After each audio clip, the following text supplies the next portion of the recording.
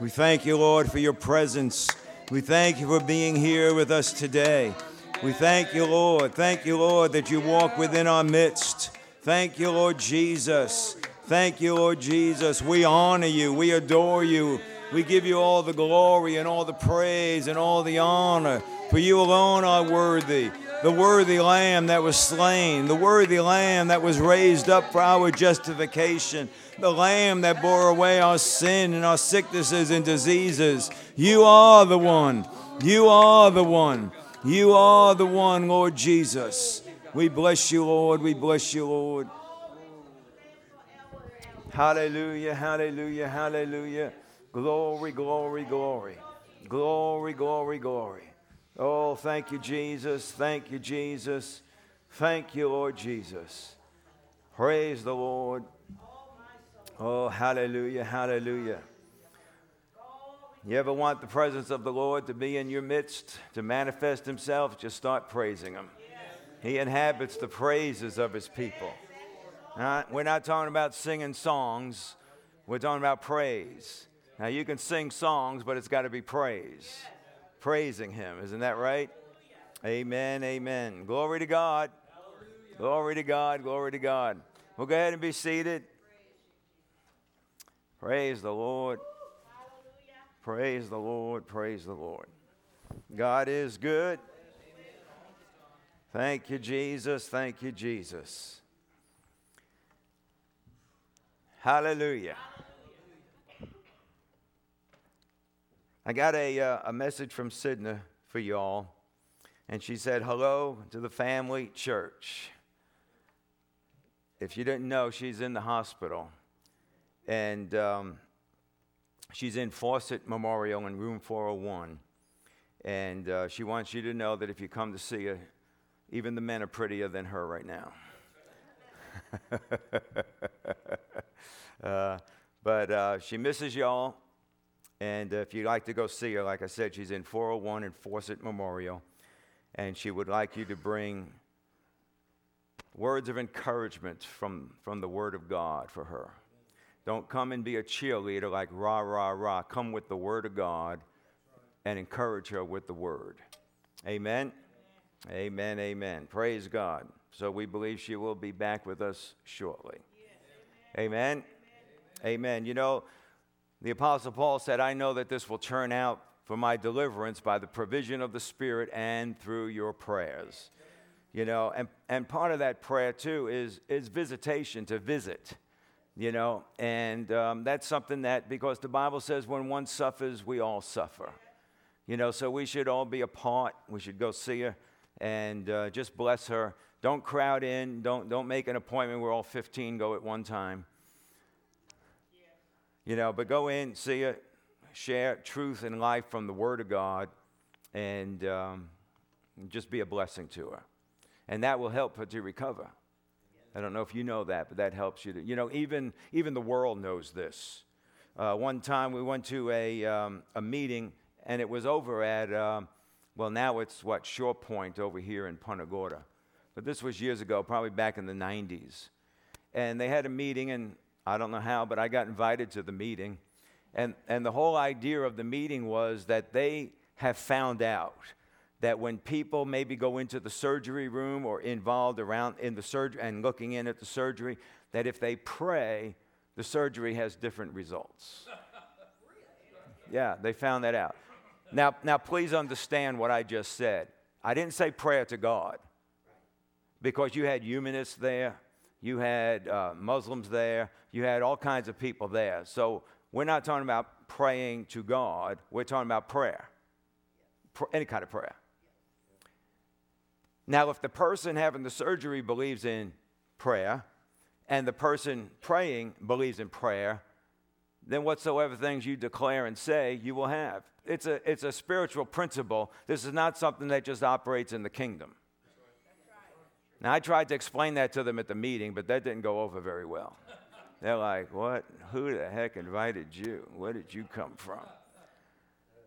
I didn't get invited to the next meeting. They said they were going to have another one, but I didn't get an invite to the next one. And then they were going to have a symposium about it, and I figured it's because they suppose and just don't really know. They just suppose a lot. But the world knows that, that there's a connection there. So how much more that we serve the Most High God, the everlasting Lord, the King of Kings and the Lord of Lords, the great I Am. How much more that when we pray, we know that things will be taken care of, because God promised it, that if you pray according to his will, he hears you, and you can know that you have the request that you have prayed. Yes.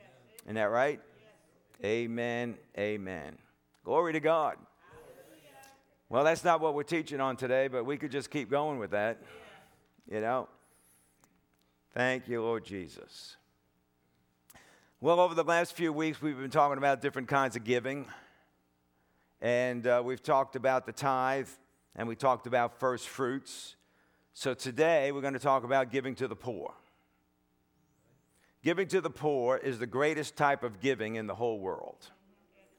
Everybody understands this kind of giving. Not everybody understands tithing or first fruits, but everybody understands giving to the poor. Why? Because you can see the poor. You can hear the poor. Isn't that right? Your emotions are tugged on when it comes to the poor and the needy.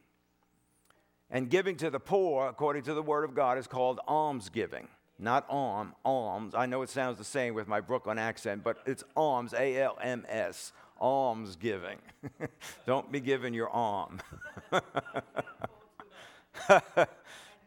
All right. So look at Job 31, verses 19 through 22. I just want to look at several scriptures here first. Job 31, 19 through 22. He says, if I have seen anyone perish for lack of clothing, or that the needy had no covering, if his loins have not thanked me, and if he has not been warmed with the fleece of my sheep, if I have lifted up my hand against the orphan because I saw I had support in the gate, then let my shoulder fall from my socket and my arm be broken off at the elbow. So what Job is actually saying here is that if there is a needy person and he doesn't help them, if he doesn't help the need, if he doesn't give them a hand out, then he don't need his hands. It's pretty much what he said. Okay? All right, go to Acts chapter 9. We're going to look at 36, 37, and 40. Acts chapter 9, 36, 37, and 40.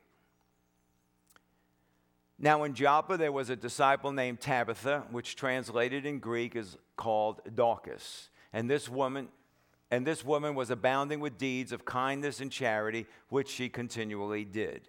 And it happened at that time that she fell sick and died, and when they had washed her body, they laid it in the upper room. And then, just to tell the story, they knew Peter was nearby, and they called Peter to come. And he came, and he had sent them all out of the room. It says here in verse 40, he sent them all out of the room, and he knelt down and prayed. And turning to the body, he said, Tabitha, arise. And she opened her eyes, and when she saw Peter, she sat up. So deeds of kindness and charity was what? Giving to the poor. All right? And she got raised up.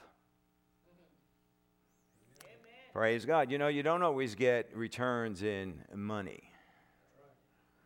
Acts chapter 10. I mean, what good is all your money if you dead?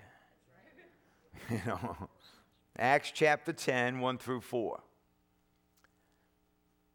Now there was a man at Caesarea named Cornelius, a centurion of what was called the Italian cohort. It's the only place in the Bible that the Italians are mentioned. Although all the Romans, of course, are Italian, but, they don't mention that. So I like that verse. He was a devout man and one who feared God with all his household and gave many alms to the Jewish people and prayed to God continually. And about the 9th hour of the day, he clearly saw in a vision an angel of God who had just come in and said to him, Cornelius. And fixing his gaze on him and being much alarmed, he said, what is it, Lord? And he said to him, your prayers and your alms have ascended as a memorial before God. His prayer and his what? Almsgiving. This is the time when it says that the giving is a memorial to God when it's almsgiving, giving to the poor. So it came up to the Lord as a memorial. John 13. I may be killing some of your sacred cows today. I don't know. John 13, verses 27 through 29. You know, it's good to kill sacred cows because then you can get the real beef.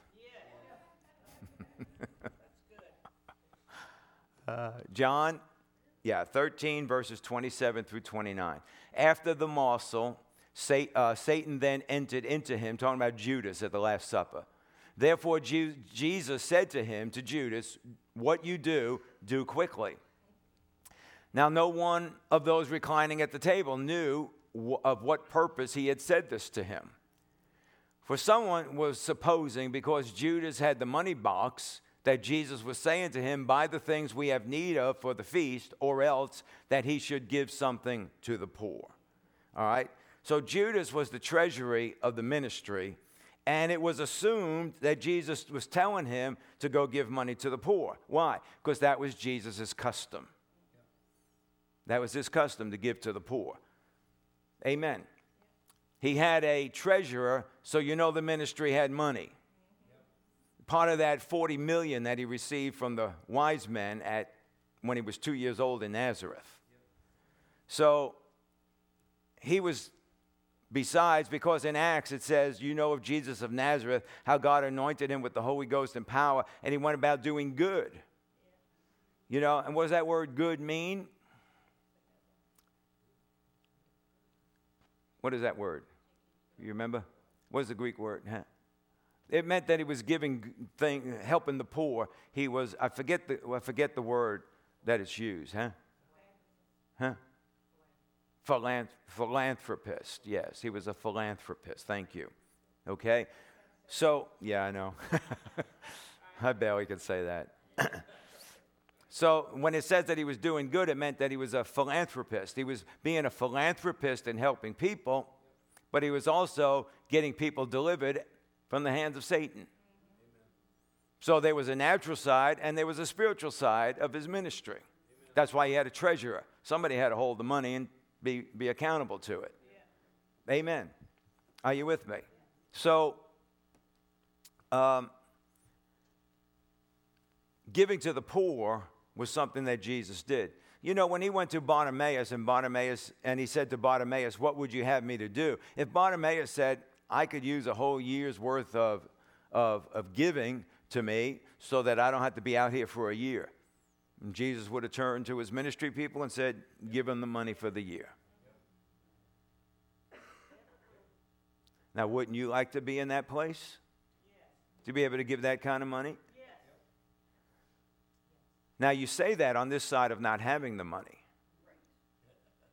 But that's something you have to keep before you in case you do get the money.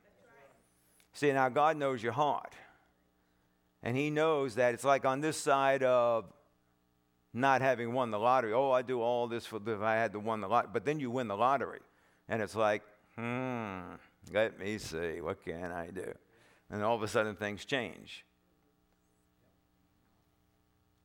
So, yeah, we say that we would like to do things if we had money, but you know what happens. You get money and flesh goes, I need, I want, gotta have, and then maybe there's a little something left over. Don't shout me down. Because we all have a carnal side, don't we? And that takes control to override that carnal side. It don't just happen. You have to want to. So as Christians, it is our duty to help others as we have the ability to. Which, you know, when you help others, it's also a joy to do it. Yeah. You know, now our church used to be down on 41. In fact, it's where the Marine place is now, on the corner of Taylor and 41. There used to be a A&P store, old A&P store, and the church was in that store right there on 41. Well, since we were on the main thoroughfare, we had all kinds of people come in with all kinds of stories. I mean, stories. You know, one person needed diapers, so we got him diapers. Then all of a sudden, everybody in the neighborhood needed diapers. And we're thinking, aren't you too old to be needing diapers for somebody? You know. And then we had somebody show up and they needed a prescription fulfilled, and we got their prescription filled, and then all of a sudden, everybody needed prescriptions filled. And what we found out was they were taking the diapers and the prescriptions and selling them for the drugs that they wanted. Yeah. One person, of course, came up, and we were in the parking lot, and one person comes up to Pastor Morgan and says, "Can you give me $10 for gas?" And Pastor Morgan says, "Sure, I'll give you $10 for gas. Just go over to the gas station across the street and bring me a receipt." The guy takes the $10, drives out, waves goodbye, don't even stop at the gas station, and just keeps going. I had another fellow call the church Sunday morning, said that he had just started a new job, and he's not going to get paid until next week, but he needed money to take care of his family. And I said, "So where do you work?" And he tells me, "Over at Tire Kingdom there in Port Charlotte." I said, "Oh," now this is years ago. I said, "Oh," because I used to be in the automotive business. So I said, "Oh, I know Larry." I said, "I'll call Larry and tell him to give you a paycheck, and I'll make sure it's covered if there's any issues." "Oh, no, I don't want you to call Larry. I don't want you to do that." I said, "No, it's no problem. I know Larry. I've known him for years." He's like, "No, I don't want my job to be in jeopardy." I said, "Your job's not going to be in jeopardy. I'll take care." Click. The end of the phone call. We had another guy come by, and this must have been in the 80s, I think, and he was carrying a cross for Jesus. I'm carrying a cross for Jesus, and I've carried it this far, and I came back, and they impounded my car. And I need $50 to get my car out of the impound. Now, this was like nighttime. So we said, "Well, we've got some people in the church that have businesses. I'm sure they'll give you a job for one day so you can make $50. And he says, "Is there Assembly of God church nearby?" You know. Oh, yeah. We had another person that was had started coming to church for a while, and I think they had lost their job, and they needed money because she was going to lose the house or where she was renting, whatever it was, and they were going to put her and her kids out on the street. And she didn't want to take the money. She said, I'll pay you back." Well, okay. And we gave her the money and took care of whatever needed to be taken care of, and never saw her again. Took off. 41 years. We've heard all kinds of stories. We've heard all kinds of stuff. And in 41 years of people that said, "I'm going to pay this back to you," one person did in 41 years. Yeah. But when we gave, it was out of goodness, and it was compassion for the people. And here's the thing you need to remember. You are not responsible for what they do with that money. You are not responsible. You're responsible to obey God, and what they do with the money, it's up to them. You know, and sometimes I have to fight about thinking about this stuff because you can become cynical. You know, and I really do have an issue with that. I was brought up in New York, so you never trusted nobody anyway. You know, and then when they want to come to your face and lie to you just to get some money, you know, then you really can get cynical.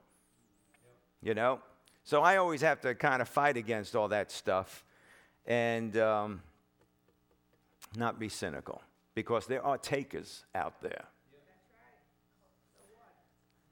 You know, the Good Samaritan is a great account of helping one who fell on hard times.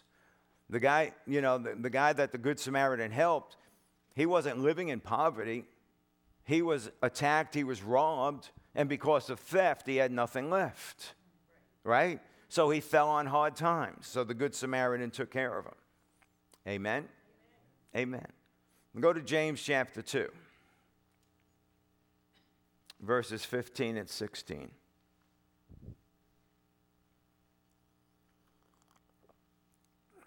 I mean, I remember times, even before getting saved, I remember giving money to help somebody out. And people would come to me and say, "You know what they're doing with that money? They're not doing what you gave them that money for." I said, "I don't care. It's up to them what they do with it. I wanted to give it to them. I gave it to them. They do what they want." I even knew that as a sinner. James 2, verses 15 and 16. "If a brother or sister is without clothing and in need of daily food, and one of you says to them, 'Go in peace, be warmed and be filled,' and yet you do not give them what is necessary for their body, what use is that?"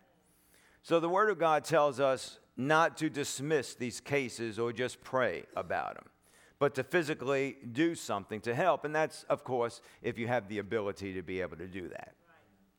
And we're talking about genuine situations, genuine help for people. You know, sometimes it's hard to know the genuine from the takers. And that's why you need to pray and you need to hear from the Holy Spirit and do the best you can. You know, how many of you would think that you hear infallibly from the Holy Spirit? Yeah, no hands. Good. Yeah, so we do the best that we can do, okay? But sometimes we get it right. Sometimes we don't get it right. Sometimes we get some right. Sometimes we get a little wrong, you know, but we do the best that we can. And one of the issues with dealing with the poor is the emotional tug. And it's sometimes hard to hear God when that emotion is pulling on you. And because you have this emotional tug, you think, oh, that's God pulling on me. But you got to know the difference between your emotions and what's in your spirit. Spiritually, it's classes. You've been taught. Amen. Proverbs 19 and verse 17. Proverbs 19:17. It says, one who is gracious to a poor man lends to the Lord, and he will repay him for his good deed. So this is another rate of exchange that God gives in an area of giving. For the tithe, he said he opens up the windows of heaven and rebukes the devourer for our sake. For giving of first fruits, he said that the barns will be filled with plenty and there'll be a pouring out of divine blessing. Because he can trust you with money when you give him the first fruits. Isn't that right? Amen. Almsgiving, God promises repayment. So you have to understand the rate of exchange for every type of giving. This is a dollar for dollar exchange. This is not exchanging, no, this is not going down to the exchange and changing, $5 worth of baht and getting $50 worth of American money. That's not what it is. This is dollar for dollar. What you spend is what you get back. What you give is what you get back. It's a repayment. A lot of people, see, and here's where the problems come in.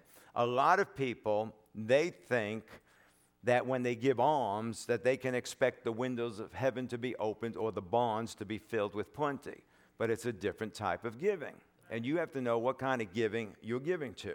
Because the promise of alms is not that the windows of heaven will be opened or that your barns will be filled with plenty. And through the years, I've heard people say things like, I don't give to those ministries, and I don't believe for that sowing upward stuff. I give to the poor only, and I'm going to reap a harvest from that. No, you're not. No, you're not. Giving to the poor is a promise of repayment. It's not a promise of harvest. You need to know what you're doing and stop telling God how things are going to work in his kingdom. Now, you may have done it out of ignorance, but now you're finding out. God does what God says. God don't do what you say. God does what God says. So giving to the poor, is good. It's good to give to the poor. But you have to understand what principle you're working at that time. You can sow green bean seeds and expect an apple tree. But you're going to be really disappointed. See, and this is what people do. I'm giving alms to the poor, but I'm expecting this harvest to come in. And then when it don't, you get disappointed. Well, because you're not operating the kingdom correctly. You have to know what you're doing. God laid it out in his word, hasn't he? God is bound to his word, and he's bound to his word only. He's not bound to what you think, and he's not bound to your misinterpretations of the word. The promise of giving alms to the poor is repayment. It is not about living under an open windowed heaven, or that the devourer be rebuked, or that your barns will be filled with plenty. Proverbs says we lend to the Lord, and he will repay the loan. Amen. If you lend it, it's a loan. He'll repay that loan, dollar for dollar.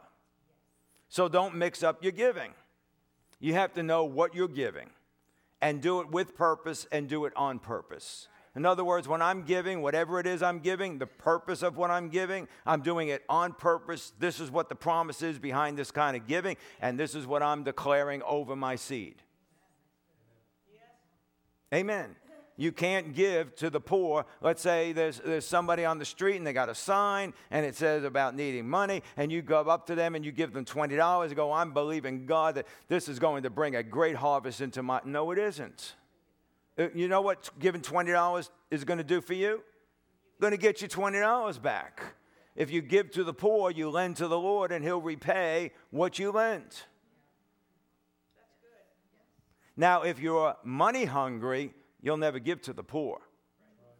Because to you, well, that's not a good enough return. And you start operating the things of God like you're operating the stock market. Well, you know, I'm going to give over here into this stock because there's a promise of a great return. But there's not much over here. I might get my money back, but that's not what I want. This is what I want, a big investment with a big return. Well, that's not the kingdom because your heart's not right. That's right. God's not a stock market person. Amen. Don't shout me down. Are you with me? You still hanging in there? Are we good? So there's different rates in the kingdom for different giving. Let's look at the rate of exchange for gold right now. Is it about $1,900? Well, wouldn't it be silly to expect that rate when you're selling silver? Well, here's silver. I'm not going to get $19 for an ounce of silver. Why not? That's the exchange. No, that's the gold exchange. The silver exchange is about $22. So if you're going to exchange your silver on the expecting gold exchange, you're going to really be really disappointed. I'm bringing all this silver into exchange and I'm going to retire off of this money. No, it's $22 an ounce. It's not $1,900. Are you with me? Different rates for different giving. So you got to be a sower and not a thrower. What is the best thing you can do for a poor person? The best thing you can do for a poor person is not be poor. It's the best thing you can do for a poor person. See, and this is where selfishness really shows up in the body. Well, I don't need any more. What do I don't need? I'm doing good. I don't need any more. See, that's selfishness. All you're thinking about is yourself, and God can't use you to bless somebody else, and you can't help the poor because you po yourself. Don't shout me down. And you know, how long has the church told you? I mean, the organized church, religion has told you, if you want to be humble, you got to be poor. Poor doesn't make you humble. Poor makes you poor. That's all it does. You can have all the money of the kingdom and still be humble. Amen. It's just like children. You know, we think, oh, don't give them too much. You'll spoil the child if you give them too much. No, the Bible don't say that. The Bible says if you withhold the rod, you will spoil the child. So it's not giving the child all that they want and all that they can have and all that you can give them. That's not what spoils the child. What spoils the child is not disciplining them. That's what spoils the child. If you don't discipline them, I don't care if they have nothing, they will be spoiled. Amen. So the best thing we can do for a poor person is not be poor. The more we reap, the more we have to give. Yes. And we're talking about, of course, the legitimate poor. This is why we like to do things through organizations like the Salvation Army, because they vet people. You know, we have so many people say, well, you know, can you help me out with this? I go, well, we do it through the Salvation Army. Well, they won't give me any. Well, you know, I'm sorry. So we like to do things through organizations because they know who's doing the rounds. They go from place to place and all this other stuff. Everybody knows. Everybody knows, well, you come over here when you need this day, and go there if you need this day. And, and that's fine, but that's not your answer. And that's not where you stay at. You look to get yourself out of that. It's like welfare. If you need welfare, my God, use it. But you don't look to stay there. You look to get off of it. And sometimes in order to get off welfare, you have to give it up. People are like, well, I don't want to get an increase in raise because then I'm going to get off. They're going to take away my welfare. Well, sometimes you have to do that if you're going to push forward. Because if you stay there, you'll never get out.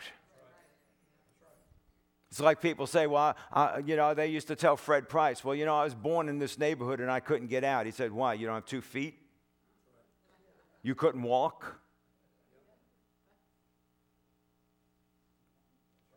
You do what you need to do when you want to do it. Amen. Hallelujah. The devil wants you poor. He wants the church to be in lack. He wants humanitarian organizations to go bankrupt. Why? So that there'd be no help for people, and then he, through his world system, can move to seemingly help people, but yet all he wants to do is keep them in bondage. And you have to know the difference between help and bondage. Yeah. Amen. So, again, understand this very important principle. If I only give alms to the poor, the Lord sends repayment. But the devourer could destroy it before it even gets to you. Of course, the vine in the field could cast its grapes. Or, when the Lord sends repayment, it gets in my hand, and the devourer comes and devours my things. So I have need now to use that repayment money for something that just broke down or whatever it might be. Because the devourer came. Are you with me? Almsgiving is important. So is tithing. So is first fruit giving. Neither of these are the only way to give, but each one opens another avenue of blessing. Amen. God even, go over to Leviticus 19, verse 10, because God has even made room for the poor in the law. Leviticus is the book of the law, right? Well, here in chapter 19, verse 10 of Leviticus, it says, nor shall you glean your vineyard, nor shall you gather the fallen fruit of your vineyard. You shall leave them for the needy and for the stranger. I am the Lord your God. Let's look at that in the Message translation. It says, don't strip your vineyard bare, or go back and pick up the fallen grapes. Leave them for the poor and the foreigner. So God has provision for the poor and for the foreigner. Isn't that right? Amen. Mark 14:7.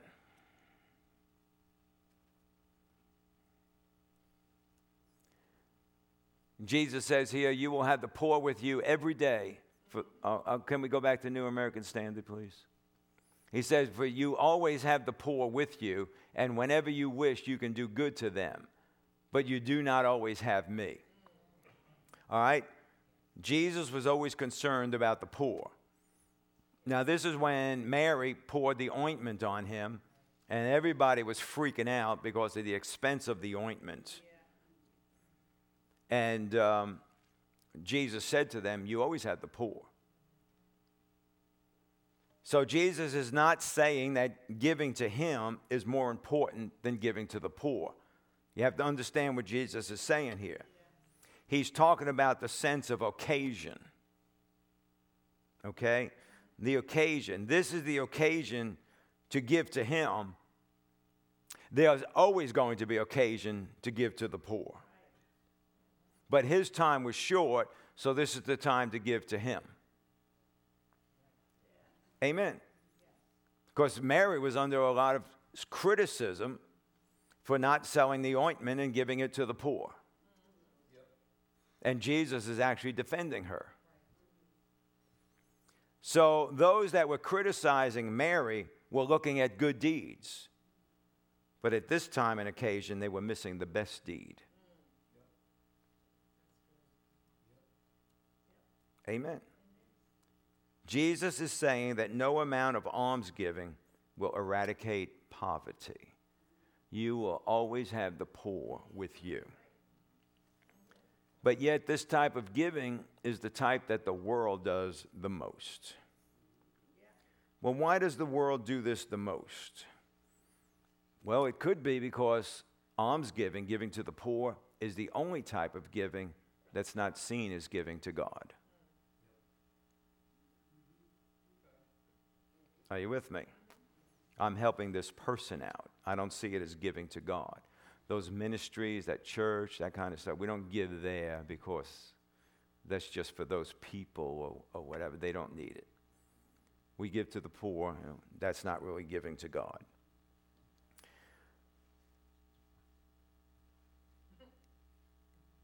I can't see God, so how can I give to God? I can't see. I'm just giving to that church, or I'm just giving to that organization.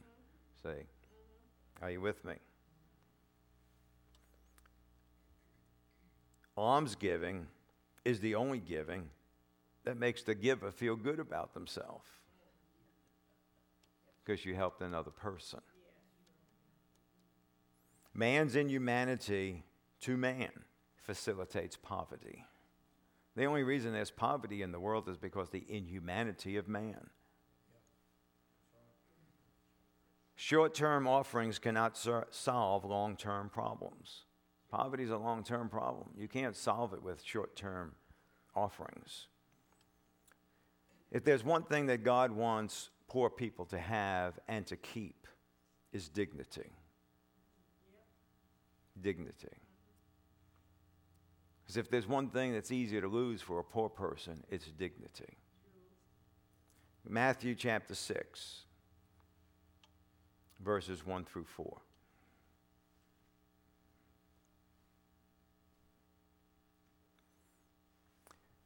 It says, beware of practicing your righteousness before men to be noticed by them, otherwise you have no reward with your Father who is in heaven. Now here's one of the acts of righteousness. So when you give to the poor, do not sound the trumpet before you as the hypocrites do in the synagogues and in the streets, so that they may be honored by man. Truly I say to you, they have their reward in full.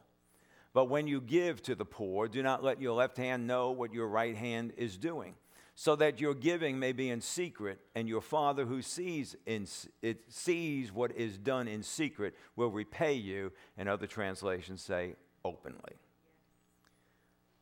Much giving to the poor is done in direct disobedience to what Jesus told us.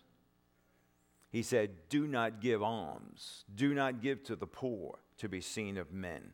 Don't be a croaking rooster or a proud peacock, flaring your feathers because of what you've done. Your being noticed will be your reward, and it will be in full, and you will lose any reward in eternity. Because your being noticed will be your only reward. God wants to reward us openly. Tabitha was rewarded openly. Cornelius was rewarded openly. Job was rewarded openly, and many others in the Bible were also rewarded openly. God saw, God rewarded. Are you with me? The right hand not knowing what the left hand is doing, and neither should other people know what you're doing. Any others should not know what you're doing. Anything you do for a self-congratulations is a loss of reward. God is not opposed to our talking about the tithe. He's not opposed to our talking about the first fruits or sowing seed, but he is very opposed to our talking about our almsgiving. That's good. Jesus said it should be secret giving. In other words, nobody knows about it. He's actually telling us that if we do anything in our almsgiving to promote ourselves and is no more secret, we lose all the rights to divine rewards. Alms are given in secret for what reason? To protect the person's dignity in their season of crisis. That's good. Exposing what you did, how much you did, makes that person a spectacle in their time of need. God does not want them to be seen in a lowly way. Not in our eyes, not in somebody else's eyes, and certainly not in their own eyes. Because the more that you talk about it, and the more they know about it, their dignity will fall lower and lower and lower.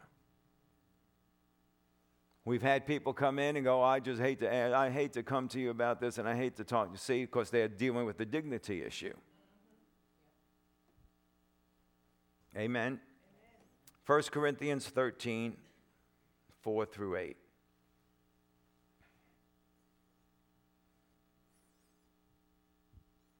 I'm sure we could spend a lot more time on all of this, but as you meditate on it, you'll get it. 1 Corinthians 13, 4 through 8, love is patient, love is kind, is not jealous. Love does not brag and is not arrogant. It does not act unbecomingly. It does not seek its own. It's not provoked. It does not take into account a wrong suffered. It does not rejoice in unrighteousness, but rejoices with the truth. It bears all things, believes all things, hopes all things, endures all things. Love never fails. Amen. Amen. So going back to verse 4, the love walk covers every area of our life because God is love, and we ought to be walking in his nature. Isn't that right? Walking in love is a principle of the Word of God, but we want to apply it today to almsgiving because you can apply it into every area, but we're applying it today into almsgiving since that's what we're talking about. So he says love is patient, love is kind. It's kind. Love does not remind the poor of what you did for them. Because if you do, you'll lose your reward. Because now you will look important. Love goes on to say, it does not brag. There's a biggie. Love does not look to gain self-importance. Certainly, it is not to compare one's giving to another's giving. I helped that person out. I mean, I gave him $50, but I gave him $100. You did? Well, I'll give him $200. See, no, that's not right. That's not competition, right? Yeah. It does not brag.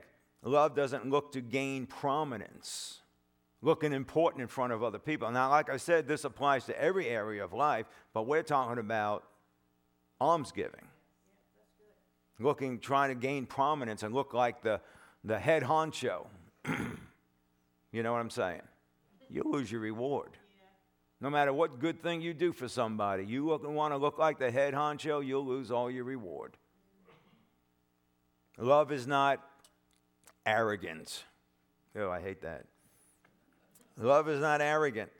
Love does not parade itself like a peacock with its open feathers. Look at me, look how pretty I look. Look at what I did, look at me. This doing a seemingly good deed will only be masked in pride. And although you may have gave all that you had to the poor, you did not have love. And it's wood, hay, and straw, and it all gets burned up. Lose your reward. Amen. Verse 5. Isn't this fun? Love does not act unbecomingly. Love don't make others feel like they're a burden, because that would be rude. Love is not rude. Rude, yeah, that's what you need here. I'll help you out with that. That's rude. Yeah. Unbecoming. Love does not seek its own. We're not giving to gain advantage over somebody else. Yeah, I'll help you out with this, but I'm going to come to you later I'm going to ask you for a favor, and you can't refuse me. You know. No, it's not about trying to gain advantage or look to your own benefit. Now, I don't know about you all, but before being saved, that was my life. I did nothing for anybody or anything unless I could get an advantage and get a benefit from it. I'm sorry to say that. But that man died, thankfully. Or giving to somebody and expecting them now to return your favor. What do you mean you can't? After what I did for you? Oh, Oh. Well, I would never say that. Well, do you think it? Because inside sins are just as bad as outward sins. Are you? Yes, that's another teaching.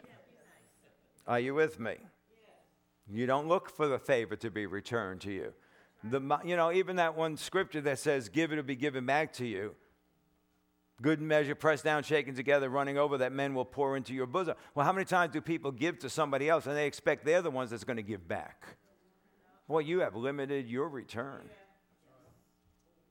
That person may have nothing at all to do with your return. But yeah, a lot of people do that. After what I did for you, you can't. So you gave with strings attached. And you're the only one on the hook. Amen.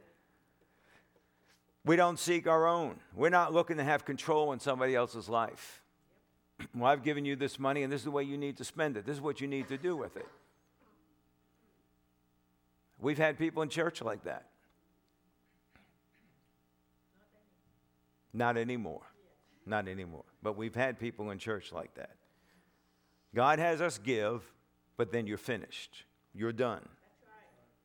God sees when the poor are being taken advantage of, whether it be by controlling their lives, trying to gain an advantage or benefit or return favor. God sees when the poor are being taken advantage of. And the one taking advantage of them will reap. Not according to what they gave, but according to their attitude. Love is not provoked. Love don't get upset.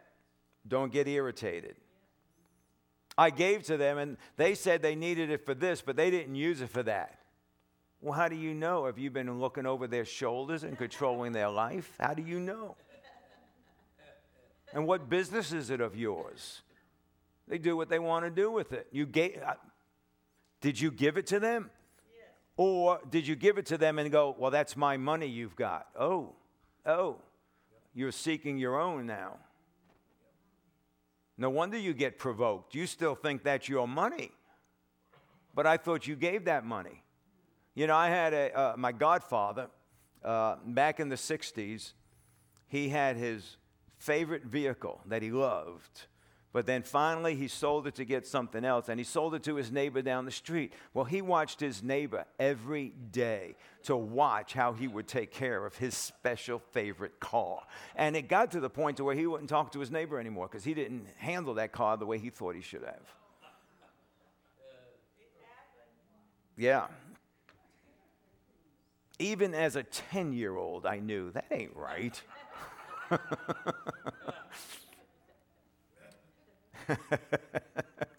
Are you with me? Don't get provoked. How people use their money, it's their money. That's right. And how they use it is their issue. Yeah. And you're wanting to be involved with that and get them to use it the way it should be is a form of control. You're controlling. Controlling is demonic. I don't know if you know that. Controlling is a demonic spirit. Same thing with the tithe. Same thing with the tithe. I've known people that would tithe into the church, but then they'd want to know exactly how the money's being spent. And I would say to them, are you taking responsibility before God on how the money's being spent? Well, no, I'm not taking. Then it ain't none of your business. Now, if you want responsibility before God, you want responsibility before God. And of course, you know, the arrogant is going to say, well, sure, I'll take that responsibility because I know how money's supposed to be spent. Sure, in your infallible self. You got it all together, don't you? And the minute you decide, I want to be responsible for how that money's spent, you just lost the blessing that goes with the tithe. Just being honest with you. Amen. We've had people in the church that want to use their money to control the church. They're not here anymore because they do not control the church. There is no control in the kingdom of God with an earthly, temporary, material thing. You notice that there are no plaques. Even when we had pews, there's no plaques on the end of the pew. This was donated by so-and-so, or this is to so-and-so that was a big giver in the church. No. God is the one that gets the honor. That's right. This is called church. God's house. God's assembly. He's the one that gets the honor. Isn't that right? Money does not control the church. If you make a decision based on money, 95% of the time you will be wrong. You make a decision based on the anointing, 95% of the time you will be right. Amen. I knew somebody back in the 80s, and they would give money in the church back then, in the church that we were in. And every time they saw the pastor's wife with a new dress, they felt like that's all their money was being used for, to buy clothes for the pastor's wife. Well, first of all, I think the pastor's wife should have some clothes. You know, clothes is a good thing.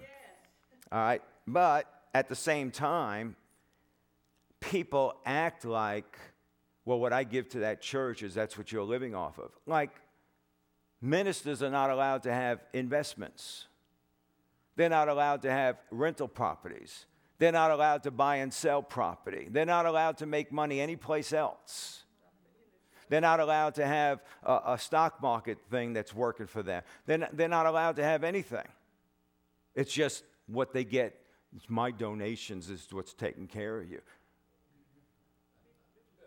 I mean, you understand what I'm saying? We've had people that thought that way. That's poverty thinking. Amen. And I'm not saying that in churches funds, I'm not saying this church, but I'm not saying that within churches funds are never misused. Funds are misused. Funds are even embezzled by the pastor. We've seen people that do that. But our giving stops with our giving. Amen. That pastor that embezzled the money, if that congregation gets ticked off at them and gets real judgmental on that pastor, the congregation is the one that's in trouble now. What he did is wrong. He should go to jail for it. But that doesn't give us any right to step over that line. Our giving stops with our giving. Amen. Love does not take into account a wrong suffered. We should look to be directed by the Holy Spirit in our giving without strings attached. If there are strings attached, that person will never do what you want them to do. You will find something to be ticked off, irritated about, provoked about, and feel like you were wronged. Well, I gave you that money, and this is the way you...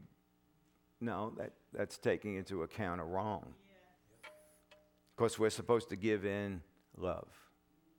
Isn't that right? What does love do? It tells us in verse 6, it says, love rejoices in truth. Now, what is truth? Truth is when you're acting inwardly and outwardly. So, outwardly, I'm giving to the poor, but inwardly is a heart of love. That's truth. Now, outwardly, if I'm giving to the poor, and inwardly, I'm thinking they better use it the way they need to use it. That's not truth. You're no longer in truth.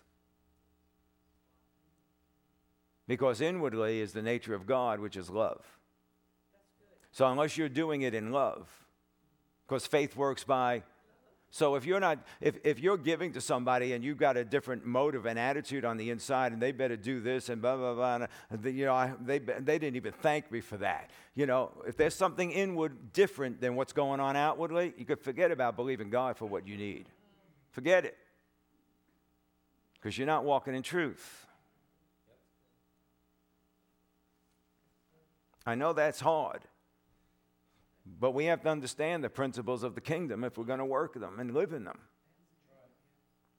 Only giving in love can we release our faith, because love never fails. Love never fails. It doesn't say faith never fails. It says love never fails. Love is a very powerful, powerful force in life. God is love, the most powerful force in the universe. Love bears all things, believes all things, hopes all things, endures all things. And therefore it never fails. It never fails, it never fades. Faith that works through love, faith will always work. Only giving in love can we release faith based on our giving. Amen. We understand that there are truly some poor people that are takers. And you have to understand why. It doesn't mean that they're mean people. But some believe that they're less capable than the one that's giving. So therefore they feel like they're the low man on the totem pole. And what happens when you feel like you're the low man on the totem pole? You feel entitled. I'm entitled because you have all that, and I'm the low man on the totem pole, so I'm entitled to this. It's called covetousness, envy, jealousy.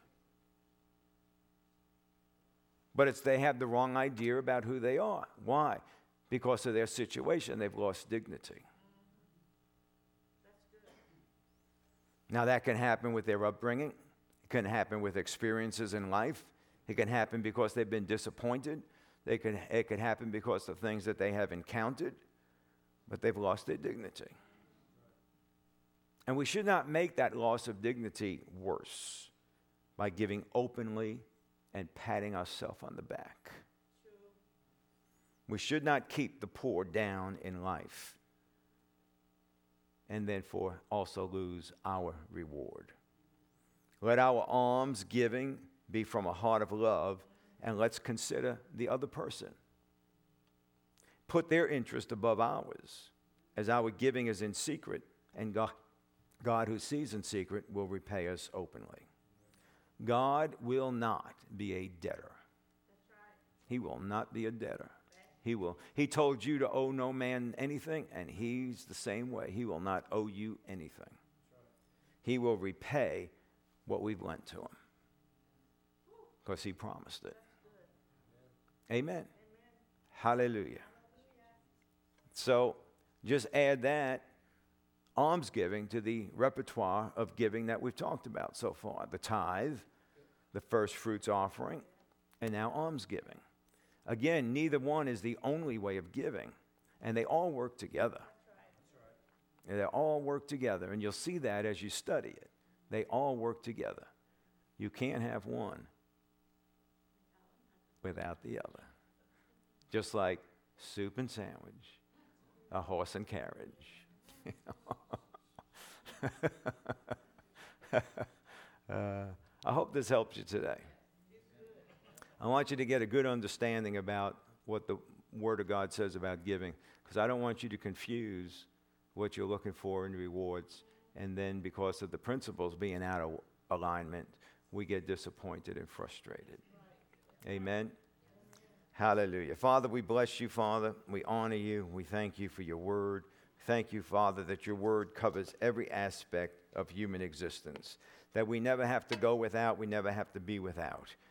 I thank you, Lord, that we take the wisdom of your word. We've received the data today from what your word says. Father, we'll meditate on it, give ourselves to it, and that we will receive from you impartations of revelation that comes from what we've heard today. And Father, out of that revelation will come application of working it in our life correctly and according to your purposes. So, Father, I thank you for it, and I bless you for that, Father. Now, Father, as we come with our giving today, Father, we may be coming with a tithe, and therefore there's a promise of the windows of heaven open, the devourer being rebuked on our behalf, and that our vine in the field will not cast its grapes before its time. We may be coming with a seed sowing. You said that there's one that gives and yet increases all the more. Father, we might be doing something, and maybe we're going to give towards Harvest Festival, which is going to be a benevolence out into our community, Father. And that will be a lending to the Lord to help other people. Father, I just thank you. Thank you, Father, that based on our giving, that we can operate and believe you for our returns. And we thank you that you are not a man that you should lie, but every word of yours is purest truth. We thank you and bless you and praise you for that in Jesus' name. Amen. Amen. Amen. Hallelujah. Glory to God. Glory to God. Thanks for joining us on live stream or on podcast, wherever you may be online. We're so glad that we could join together. I do pray that the Word of God has brought increase into your believing and understanding of what the Word of God talks about and how God operates in His kingdom and the aspects and avenues that He's given to us so that we can give and yet look for, in those different avenues, look for returns and look for harvest and look for repayment of what comes to us. Thanks for joining us. And if there's anything we can pray with you about, please let us know. We're always ready with our prayer team to pray for you and believe God for your needs to be met. If you'd like to sow seed into the ministry, go to our website, newlifefamilyworship.net. Click on the giving link, and I thank in advance for the seed that you sow. Amen.